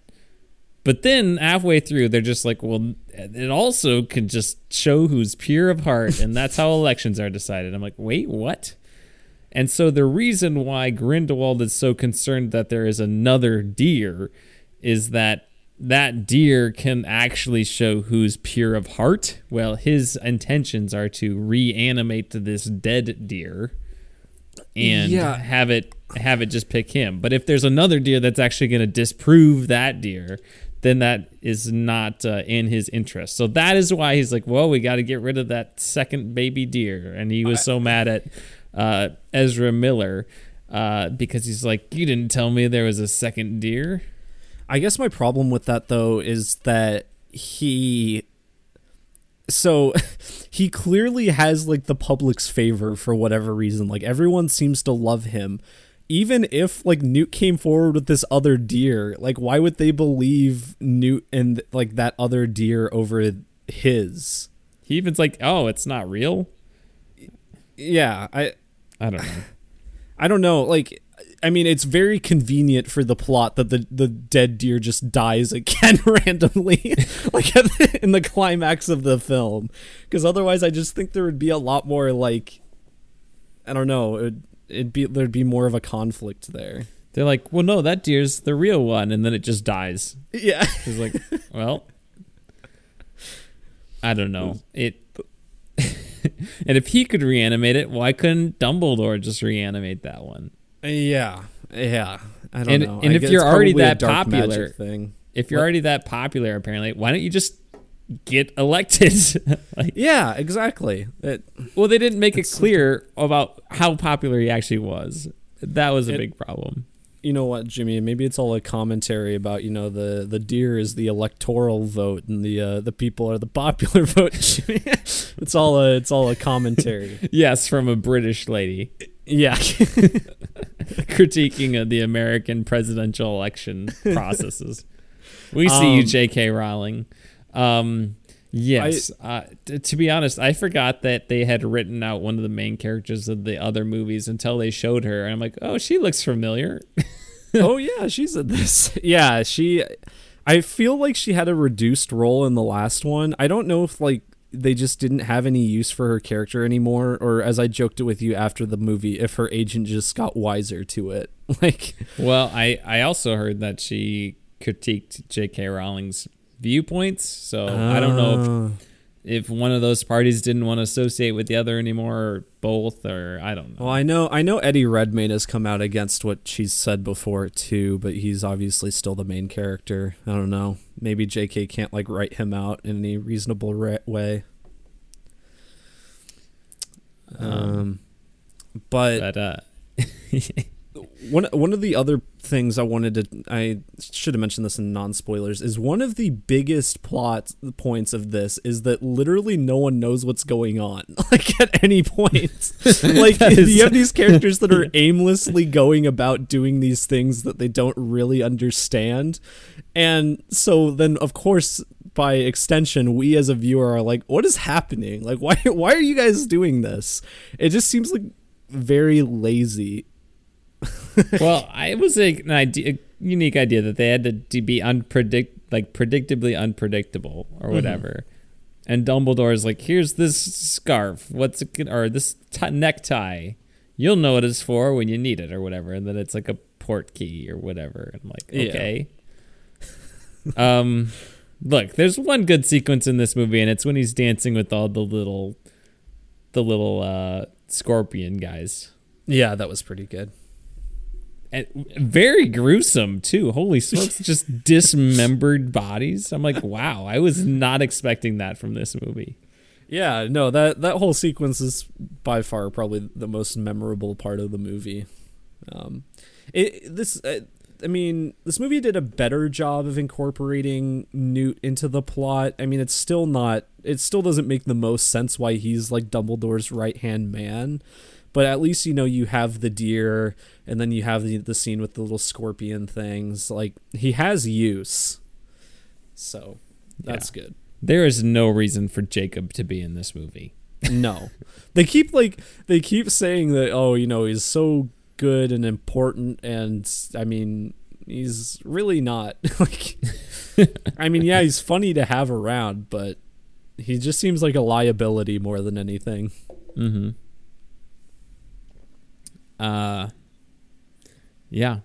And then Dumbledore's like, you got to go tell the guy who's not the president of everybody, but the guy overseeing the election, I guess, that he's got to do what's right and not what's easy. Like, why couldn't you just do that? He's like, well, no, I got to teach class.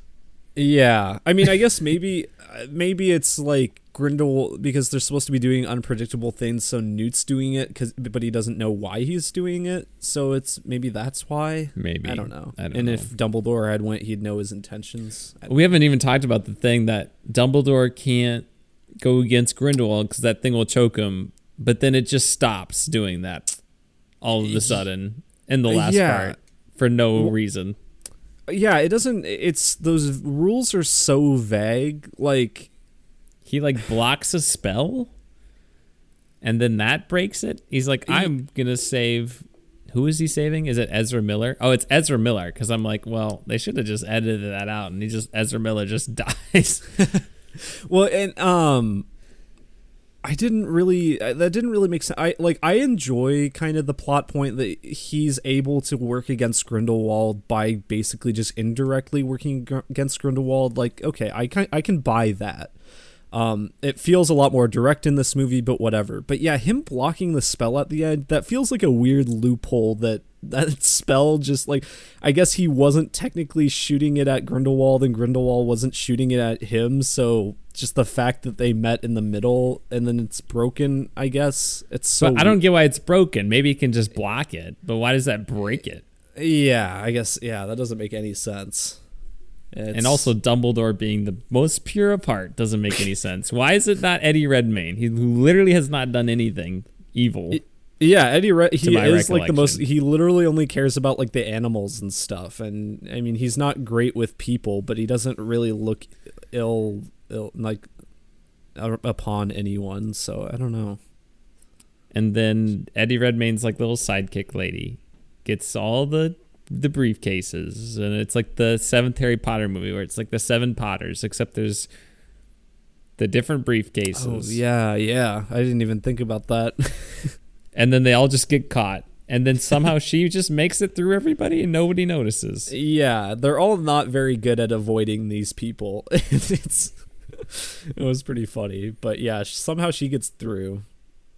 Yeah. Oh, I mentioned it during non-spoilers, but Karma, that guy, he just is he going to join Grindelwald for good? But then he doesn't, and there was no point to him being on Grindelwald's team as far as I'm aware. He just hits a couple of Grindelwald's goons at the end or something? Gets the sneak attack on him, I guess. And then Queenie is just like, I joined this side because I agreed with their ideologies, and now I just don't anymore, and now I feel like a captive. Well, it didn't make any sense in the last movie. I think she joined only because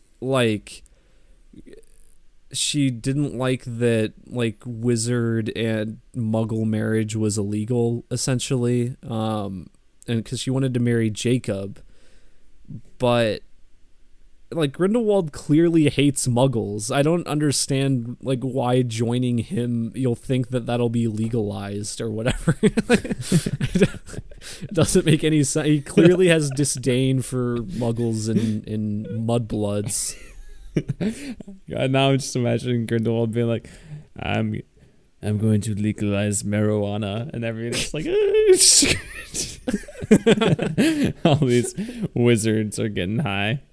Yeah, Grindelwald, yeah.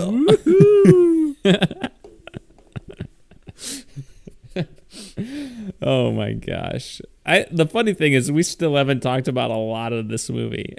Yeah, it is weird because I assume a lot of you are probably listening to this. You don't care about what happens in the movie. I mean, we say not a lot happens, but there's weirdly a lot to talk about because it's I don't know. It is a unique movie in the fact that there's nothing that happens. There's a lot to talk about, and it's a lot of just crap. But like most of it is the writing. Like most of what we are criticizing is just the script, the dialogue, how these characters are written. Like it's all that. Yeah, the rest of it, like issue. The visual effects are good. The performances, clearly a lot of money behind it. Good.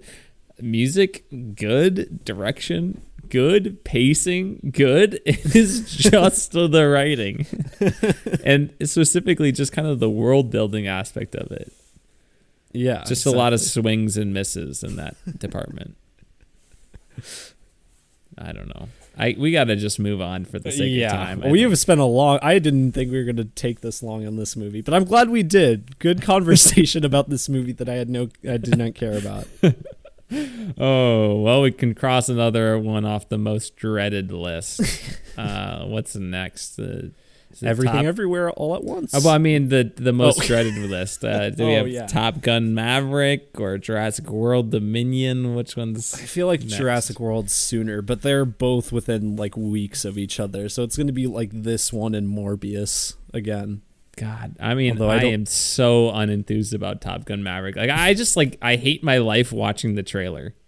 Yeah, every time it comes on in the theater, you and I are just like, oh my God.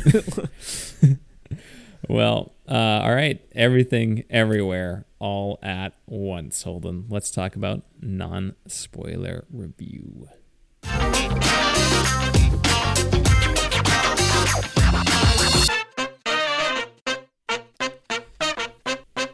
It was so cold in this room, Jimmy, before I started recording, and before we started this review, I had to turn off my heater because my room is like 80 degrees right now. Oh my gosh. I'm wearing a long sleeve. This heater's working way too well. All right, things are heating up. We got our Everything, Everywhere, All at Once non-spoiler review coming at you. A24 movie. I do have the synopsis pulled up, and this is their correct synopsis. I'm double checking. That's all right. Good. Here we go. When an interdimensional rupture unravels reality, an unlikely hero must channel her newfound powers to fight bizarre and bewildering dangers from the multiverse as the fate of the world hangs in balance. There we go. Yeah, seems right. Yeah. So this movie, don't mean to brag, but Jimmy and I feel were hyped about this movie before it was popular to be hyped about it. We initially saw the trailer late last year in the theater. Neither of us had seen anything. Like, we had never heard of this movie before the trailer, and we were like, that looks really cool. Yeah. And then we had it on our most anticipated. It was number 9, I think, for me. What was it for you? Yeah, it was 10. Maybe it was 10. I don't remember if it was higher, but yeah, it was on both of our lists. We're excited for it. And then, of course, as time has gone on, more and more buzz has come out around it. I think I mentioned last week it is currently the highest rated film on Letterboxd, just overall. Previously it was Parasite, but now it's this. So yeah, Jimmy, what'd you think of this movie? I think this is the best movie I've seen this year. Not my favorite movie I've seen this year, but I think this is the best movie I've seen this year. I'm just going to go out and say it, that this is a 10 out of 10 for me. I thought it was the phenomenal execution of a incredibly original concept and story. Yeah, so that would be my overview. It is by far like the most unique movie I've seen in a long time. It is, I mean, even like hearing about it, like kind of reactions, people hyping it up, I was still like blown away by a lot of what was happening in this movie. I guess I'll give my rating. I'm also going to give it a 10 out of 10. It is just truly a remarkable feat in almost, pretty much every way. It probably is my favorite. I think in terms of enjoyment, I'm kind of with you where it wasn't quite at the 10 out of 10 level for me. But I will prelude this by saying I went to a 10 o'clock p.m. showing of this movie, and the movie is pretty long. Not that it necessarily feels super long, but I was getting very tired during the movie. It was like my only opportunity to see it, because I was, up until Sunday morning, I thought we were going to record on Sunday. Otherwise, I would have just waited and seen this on Sunday. But before then, this was my best opportunity. So, it clocks in at 2:20, so it's a pretty long movie. Yeah. Go ahead with what you. Well, yeah, I mean, like literally everything about this movie is so unique. It's created by or directed by, they're collectively known as the Daniels, but it's Dan Kwan and Daniel Scheinert. I hope I'm pronouncing that correctly. Who they did Swiss Army Man, which makes a lot of sense now. I didn't know that beforehand, but another very original, interesting movie. I think this one is better, but I do think that is also worth taking a look at and listening to our review of that. Thank you for whoever requested that review. Didn't know it was produced by the Russo brothers either. That's interesting. But performances, excellent. Oh, yeah. It's so good. I mean, Michelle Yeoh, obviously very talented. We got Short Round. What's that actor's name again? Oh, boy. It's K. Khan. I don't know. I am not pronouncing that correctly. I apologize. Okay, but it's the actor who played Short Round in Indiana Jones and the Temple of Doom, which he had gone on a acting hiatus for quite a while. I think since the late 80s, up until just very recently. But he was awesome. It really did feel like he stopped acting for a minute. And the daughter, Stephanie Sue, I believe, I didn't realize until afterwards, but she was the original female lead for one of my favorite stage musicals, Be More Chill. I didn't know her from anything else, but as soon as I saw that, I was like, oh yeah, I can hear that in her voice. But I love that musical. She's very good in it. She's very good in this too. Yeah, I mean, she was great. Jamie Lee Curtis is great. James Hong, aka Shifu from Mulan, is in this as the grandpa. He's great. Everybody, another iconic, very memorable voice. Yeah. Everybody is really good.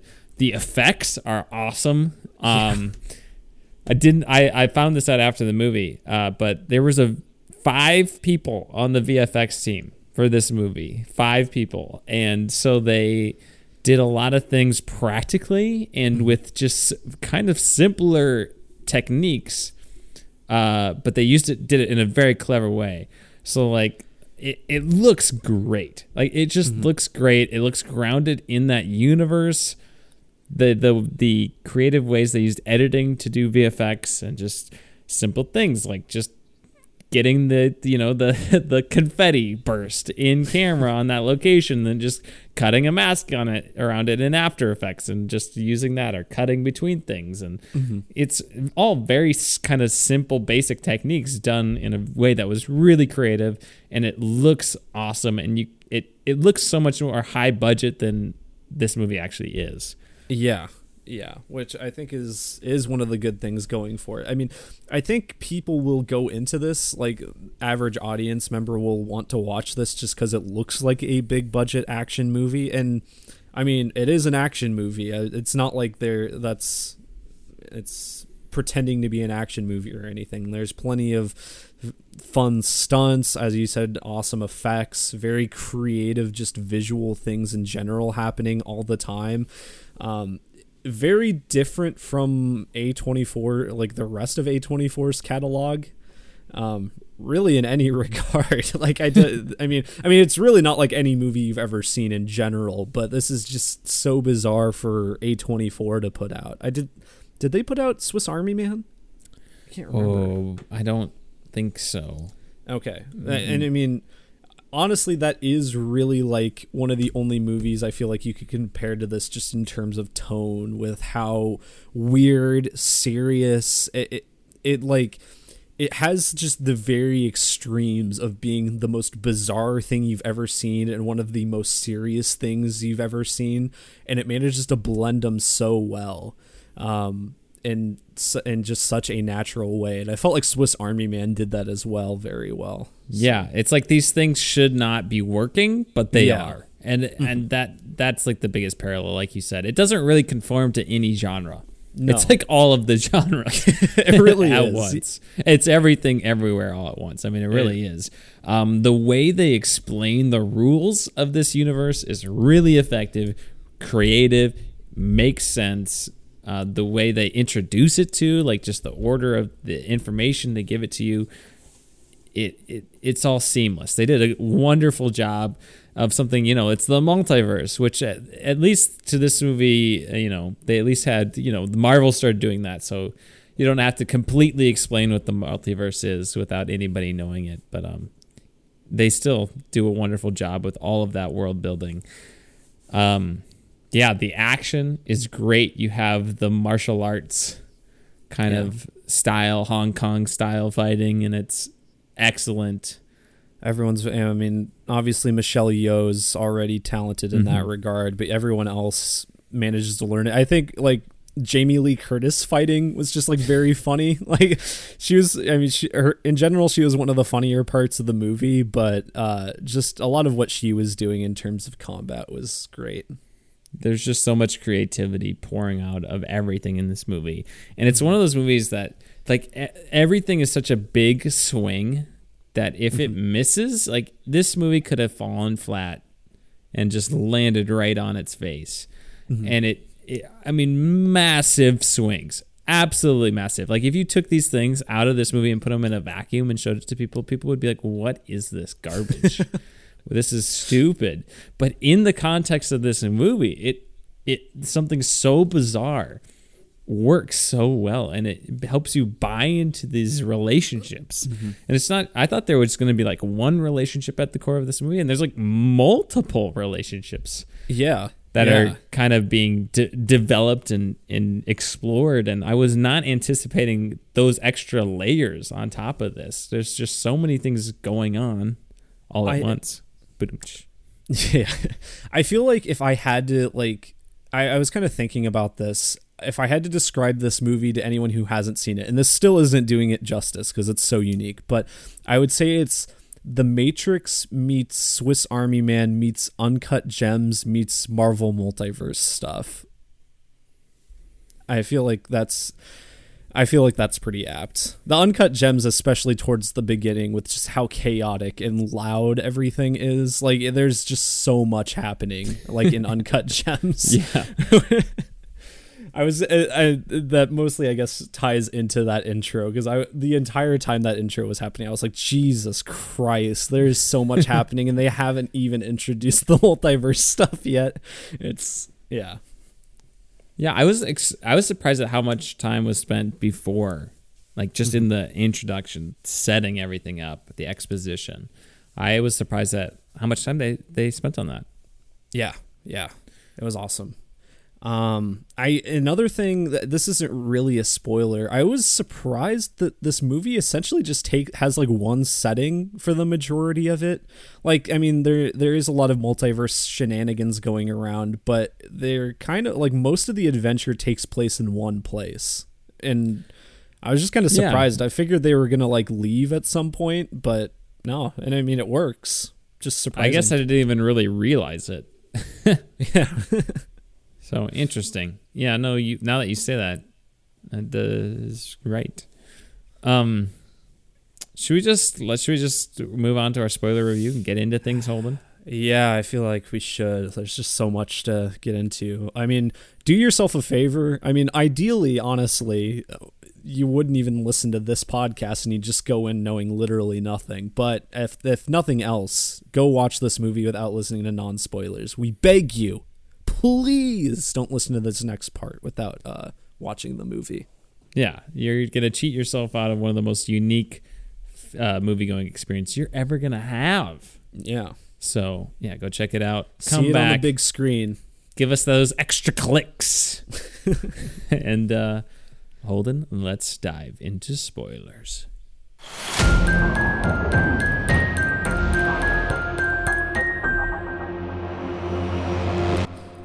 Yeah, so where to dive in first with this movie? I guess one of the things I really liked, which wasn't even like necessarily one of the action sequences or anything, I loved how like the first multiverse they tap into is literally just like Michelle Yeoh's like real life. Yeah. Like they don't call it, like she's still known as Evelyn, but like they use footage of her at like award shows and stuff, and like it's literally just her, you know, she started out as a, you know, in Hong Kong kind of with martial arts films, like movies later, like Crouching Tiger, Hidden Dragon, and all of that kind of stuff, and then she broke into the mainstream, and I just thought that was really entertaining. I loved the concept of having to do something completely out of the norm to shoot yourself and like or to be able to channel another universe. I love how they introduced that when the husband character is eating the chapstick. Yes, it's like, what the heck is going on? And it's like, and then you don't realize it until later. Oh, okay, he had to do something that was so bizarre that it would go send you to the next thing. And that was a great recurring bit throughout. And it was so creative, and it just made the film so entertaining to watch. Well, not only is it funny, but it just logically makes sense with like how we think of a multiverse. Like obviously, if you want to tap into some like strange version of yourself that has a completely different like skill set than you, then you're gonna have to do something really weird to like get to that point. Yeah, so like the slingshot effect of it. Yeah, exactly. So it like makes sense even outside of the movie's logic. It's just something that's kind of easy to understand, but a very great concept nonetheless. Yeah. She's basically the Kang of that universe too. The first one to discover multiverses. Yeah. Didn't realize that. Is. Other things. Just like I love the action. You get the fanny pack. Yeah, which is great. The fanny pack cam. Just the whole obviously the mother-daughter relationship at the core of this movie is really strong, and just the whole exploration of nihilism. I thought it was interesting that they used the everything bagel. It's kind of like, loved that. I went with one of my friends from Lincoln. Shout out to Alex. He's probably not listening, but he wasn't like the biggest fan of this movie, actually. I think he wasn't super into all the weirdness, which I guess is fair, but he said that the everything bagel was the part where it lost him. Like he was actually like into it at that and up until then, and he's like, oh, okay, this is kind of dumb. But I thought it was awesome. I just thought that was such a fun concept. You have an everything bagel, you literally put everything on it, and it just creates like a void in time and space. And that's I don't cool. like everything bagels either, so that I thought that was funny. Neither do I. Emily does. So it worked as a villain for the movie because I don't like everything bagels. My own biases. I think my favorite recurring bit though was the ratatouille, but it was a raccoon. Oh yeah. Well, and it like started out with like a funny joke in and of itself, because like I just thought it was like, I mean, they had some good jokes about just like, you know, Evelyn. She doesn't know the English language that like the best, and they treat it with respect. Don't get me wrong. It's not like they're just rude about foreign people or anything, but so the joke is that the whole she thinks it's a raccoonui or whatever she says, or something like that. Raccoonui. It's just it was really funny, and it just seemed like a one-off joke that would have worked on its own, and the fact that they actually implemented it in was they kept awesome. Going back to it too. Apparently the raccoon is voiced by Randy Newman. Which I think makes sense, because at one point the raccoon sings something and it sounded like something from Toy Story. I actually thought that to myself. I'm like, is this like a Randy Newman song I'm not aware of? And then it turned out it was actually just Randy Newman. So.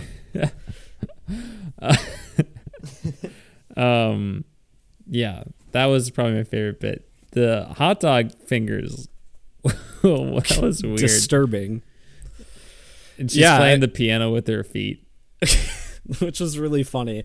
I mean, I thought that it was interesting that, I mean, that there was that whole universe, and then Evelyn was like in love with her, and that was a whole thing. And then you had the whole like musical playing on the TV, and then in that universe they had hot dog fingers, and they're just like squirting ketchup and mustard on each other. It was so gross. But it was awesome. Yeah, so I mean, you have the mother-daughter relationship, the exploration of nihilism. I mean, the part with them being rocks and it's just text should not work, but it is incredible. You could hear a pin drop in the movie theater. It's like, it is so effective. I mean, like, not even, like, it works both from a nihilistic perspective, but also just from a comedic. Like, me and my friend were, like, laughing at that scene, and we're also, like, I was also just feeling the emotions, too, because it's just so weird. Like, can't help but laugh at the whole concept of the scene, and then what they're actually talking about is more serious. I mean, I guess that scene itself is just a perfect microcosm of what we're talking about, the like how well this movie balances everything. Yeah. Yes. And then you have just like the whole notion of like, okay, she's got to destroy her daughter or keep her daughter from destroying all the universes. That was interesting. So she's hunting them down. That whole conflict.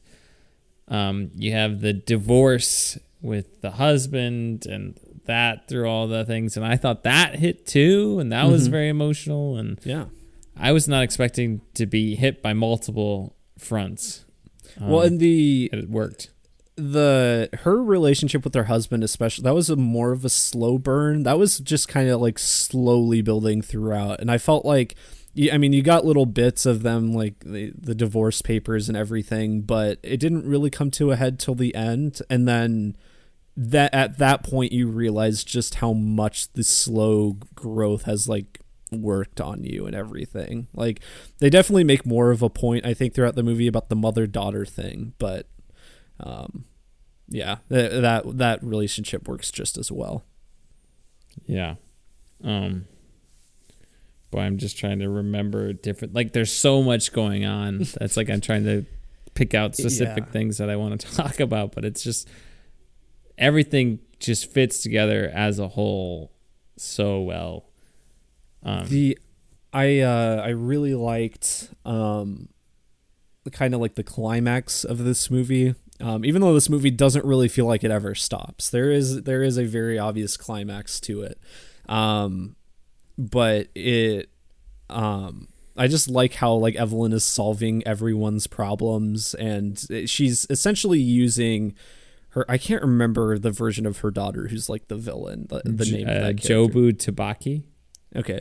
She's essentially using Jobu Tubaki's like powers that you saw her use earlier in the movie, which is just essentially she can do whatever she wants, but she's using it to help these people instead of, just driving them further into this, nihilistic hole that they've all been driven into. And I just really liked that, her walking up the stairs, slowly solving everyone's problems. Fantastic. Very good. Yeah. Yeah. And once again, it is very emotional, but very funny. You have all of these people who are getting all of their problems solved, and so then suddenly in the main reality we're on, they're just they just have something completely different about them. It adds a little humorous edge to this otherwise, dramatic scene. Yeah, so many good little things that add up. Yeah. I like the grandpa who like has a robot arm, like his wheelchair, like he turns it into like a robot arm, like robot things. I thought that was really funny. Yeah. Boy, I saw this Thursday, so I'm struggling to remember everything.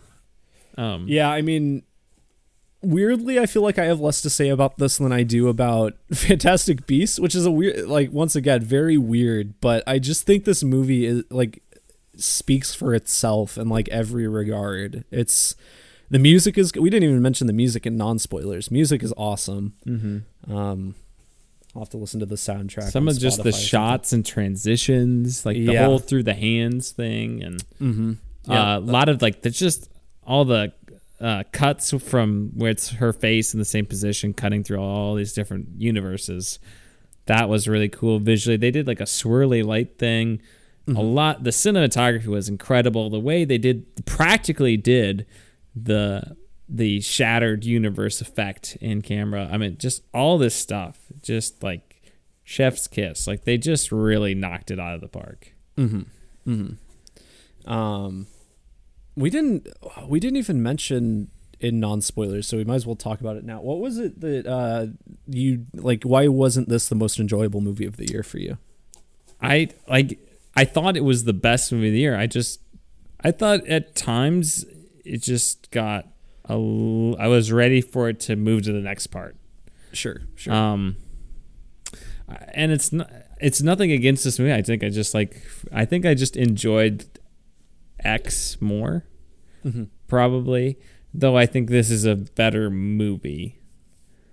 And I think, like, I thought it was like the bizarreness of it. I didn't necessarily like love all the bizarre things that were happening, but I thought they were very effective. Yeah, that makes sense. Like it's like you said, it's not necessarily my cup of tea all the time, but I thought it was like it's like it's like I don't like coffee, but like wow, that is very good. Like that is the best version of coffee I've ever had. You know what I'm saying? Yeah, I mean, I feel like this could be. I mean, I think it is currently my favorite movie of the year, but I think that could be solidified even more on a rewatch. I'm tempted to go rewatch it in theaters because I feel like this is just such a theatrical experience. Like, it won't have quite the same effect at home. There's just so much visual and sound stuff going on. I feel like I need to experience it one more time on the big screen before it's gone. So we'll see. I think it warrants a rewatch too, especially when you like know where it's going. I think there's probably even so much more to appreciate as you're watching it. Yeah, exactly. What was I? Oh, I did want to mention, I don't remember if it was when Evelyn was flashing through, it was like the rapid flash of all the different Evelyns.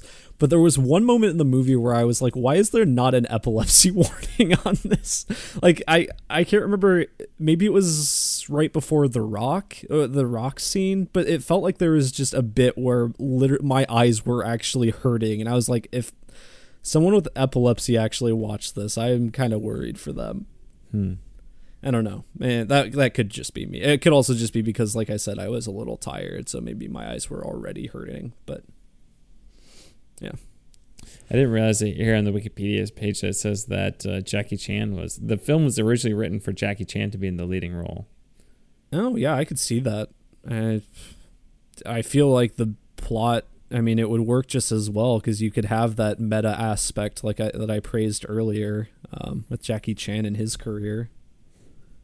But yeah, no, I mean, I think it works great with who they have. There was also someone else I saw that was supposed to be in it. I feel like that maybe took Jamie Lee Curtis's role. I don't remember. I'd have to look it up later. Awkwafina, was she someone? Maybe. I don't think it was Awkwafina who I was thinking of, but maybe it was. Awkwafina was supposed to be the daughter. Oh, okay. Interesting.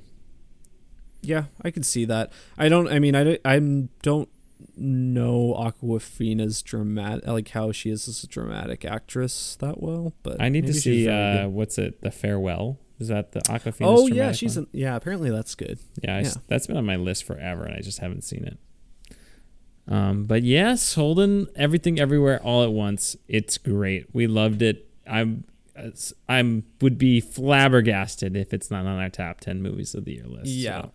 And this movie is something that I don't think will be nominated for Oscars, but it absolutely should. Or if it is, it'll... Oh, man. I would think it would be up for Best Original Screenplay. Well, okay. It might be like screenplay and... maybe a visual effects or something. I just feel like it'll get snubbed a little bit. You're right, it probably won't be completely snubbed, but I just think should get a lot more than it probably will. I don't know. It's come out so early on that it's hard for a film to maintain that much momentum. Yeah. But who knows if it hits a streaming service or something at the right time. And who cares, honestly? So it's a good movie. I'm glad it's getting the praise that I think it deserves. Yeah. All right. Sounds good. All right, Holden. What are you doing? What are you doing? What are you doing? No, what are you doing? What are you doing? No, what are you doing? What are you doing? Well, I apologize, Jimmy. I am currently, while finishing up the podcast, ordering a pizza so then I can go pick it up once we are actually done with this. Yeah, we're getting close to my bedtime here, Holden. I still got to edit this puppy, so we better abbreviate this and see if we can come in under the 2-hour mark. Well, yeah, it's good. I don't have much in terms of what I watched this week. I am on season 4 of Breaking Bad, so very excited to keep going with that. Just saw the Box Cutter episode, which is so good. Love that episode. Yeah, are there 5 seasons? Yeah, 5 seasons. So season 4 finale is that Face Off? Yeah. Such a good episode title. A good name. If you know, you know. But yeah, aside from that, I think the only movie I watched this week was I watched this Amazon movie called The Map of Pretty Little of Little Things or something. You watched Pretty Little Liars, Holden? No, it wasn't that. What was it called? I'm like I'm ordering this pizza, so I can't pull up Letterboxd. It's called like The Map of Pretty Little Things or anything. Anyway, it's some teen rom-com kind of thing. The Map of Tiny Perfect Things, that's what it is. But the twist is that it's all set in a time loop. But I thought it was entertaining. It wasn't anything too fantastic. I think its strongest point is that it has some really great long choreographed takes that just have like the characters that visually show how long they've been in this. So like they'll just go throughout the town and, you know, help someone move out of the way of a car or something, or, you know, they'll just move something slightly. And there's a lot of just long scenes like that. Like sometimes they'll just be talking to each other, not even paying attention to what they're doing. And it's just a very fun visual way of showing that. I really enjoyed that. Other than that, it was fine. And then, I guess I rewatched Nobody the other day, just because my parents hadn't seen it. They wanted to watch it. So still very good. Liked it. How many times have you seen it now? 3 times total. You could just watch Better Call Saul, Holden, to get your Bob Odenkirk fix. Yeah, I could. But then in terms of games, I am almost done with Hollow Knight. I'm contemplating if I'm going to try to get a platinum trophy because it is very notoriously difficult, but I'm having so much fun getting better at it. So we'll see. I might just give up after I beat the game though. Yeah, I think that's pretty much it, Jimmy. What about you? What have you been doing? All right, I got 2 episodes left of Better Call Saul I need to catch up on before watching season 6, which the episode has ended. Hopefully I don't get it spoiled. Otherwise, don't think I watched 2. Weren't they premiering 2 episodes tonight? I don't know. I didn't know. We'll see. Then I have 4 episodes I need to watch. Otherwise, played a little bit more Lego Star Wars. Played through Revenge of the Sith, which Revenge of the Sith was great because basically the whole thing was just boss battles, which are maybe the best part of the new game.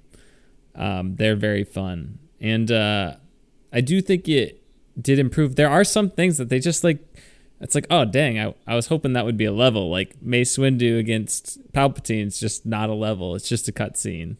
Okay. And like the opening of Revenge of the Sith where they're flying, you know, the space when they're flying to General Grievous' ship, just a cutscene. That was like my favorite level of the original game. So, otherwise, like the space combat is surprisingly fun.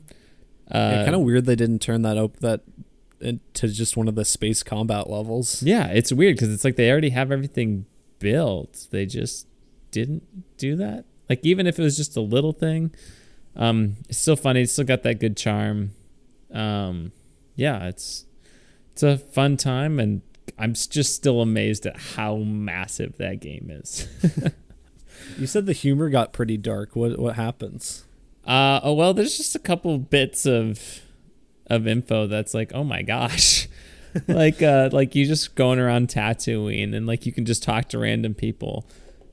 And like you go to talk to someone, and I'm paraphrasing here, but like the actual part is how they actually say it. They're like, "Oh, I wouldn't call them that. I like to call them forced volunteers." Oh, like just talking about slavery.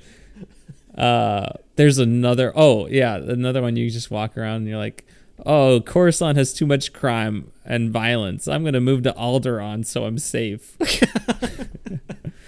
I'm just like, dang, this is some dark. If you know, you know. Like, there's some dark humor in this game. It's a hard E10 and up. But yeah, I think that's all I have for me. I'm still playing some FIFA. Relapsed. Nice. So, yep. I don't think there's anything else, Holden. What do we have next week? All right, so I think as of this recording, we don't know what's coming out here. So kind of depends. If both the Northman and the Nicolas Cage movie come out, I don't know. Should we do both, or which one would you rather do? I definitely think we should see the Northman. Okay. And it is going to be playing. Okay. So we'll for sure do the Northman. I am pretty excited about that. And then maybe we'll get around to the Nick Cage one. We actually, next week might not have a movie, so maybe we'll just save that for then. Yeah, 2 weeks from now? Or yeah, 2 weeks from now. Yeah, which is Emily's birthday weekend. So she can go with us to the Nick Cage movie. Yes, Emily, her whole life, that could be her biopic, The Unbearable Weight of Massive Talent. I'm considering before seeing that movie, I might watch a few Nick Cage movies, because I've heard it pretty heavily references a lot, and I'm not super familiar with a lot of his stuff, so might have to catch a few. Might watch a Con Air between now and then. We'll see. Yeah. All right, Holden. Anything else? No, I don't think so. So if you want to leave us a request, you can do so by leaving us a 5-star review on iTunes, or you can email us at tompodcast@gmail.com, or by donating to our Patreon. But yeah, I think that's it, Jimmy. All right, sweet. I don't know if we made it in the 2-hour mark, but I think we have. So nice. Good job on us. Adios, Pantalones. Love you.